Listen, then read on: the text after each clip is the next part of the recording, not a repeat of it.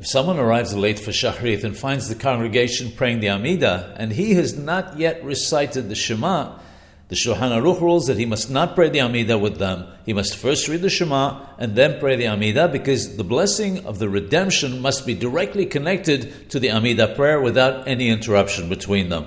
According to Rabbeinu the Arizal, it's very important not to change the order of the prayer, because otherwise, in Kabbalistic terms, one overturns the order of the tikkun, the rectification of the world.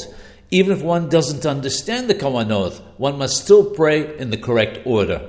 While the Shulchan Aruch is speaking here specifically about the Shachrit morning prayer, according to the Kabbalah, the same applies at Arbit. And one who arrives in synagogue when the congregation is praying the Amidah must still recite the Shema first and not change the order of the prayer. This is the custom of Sephardim. Ashkenazim, who follow the Peshat, read the Amidah of Arbit together with the congregation in this case, and then go back to the Shema.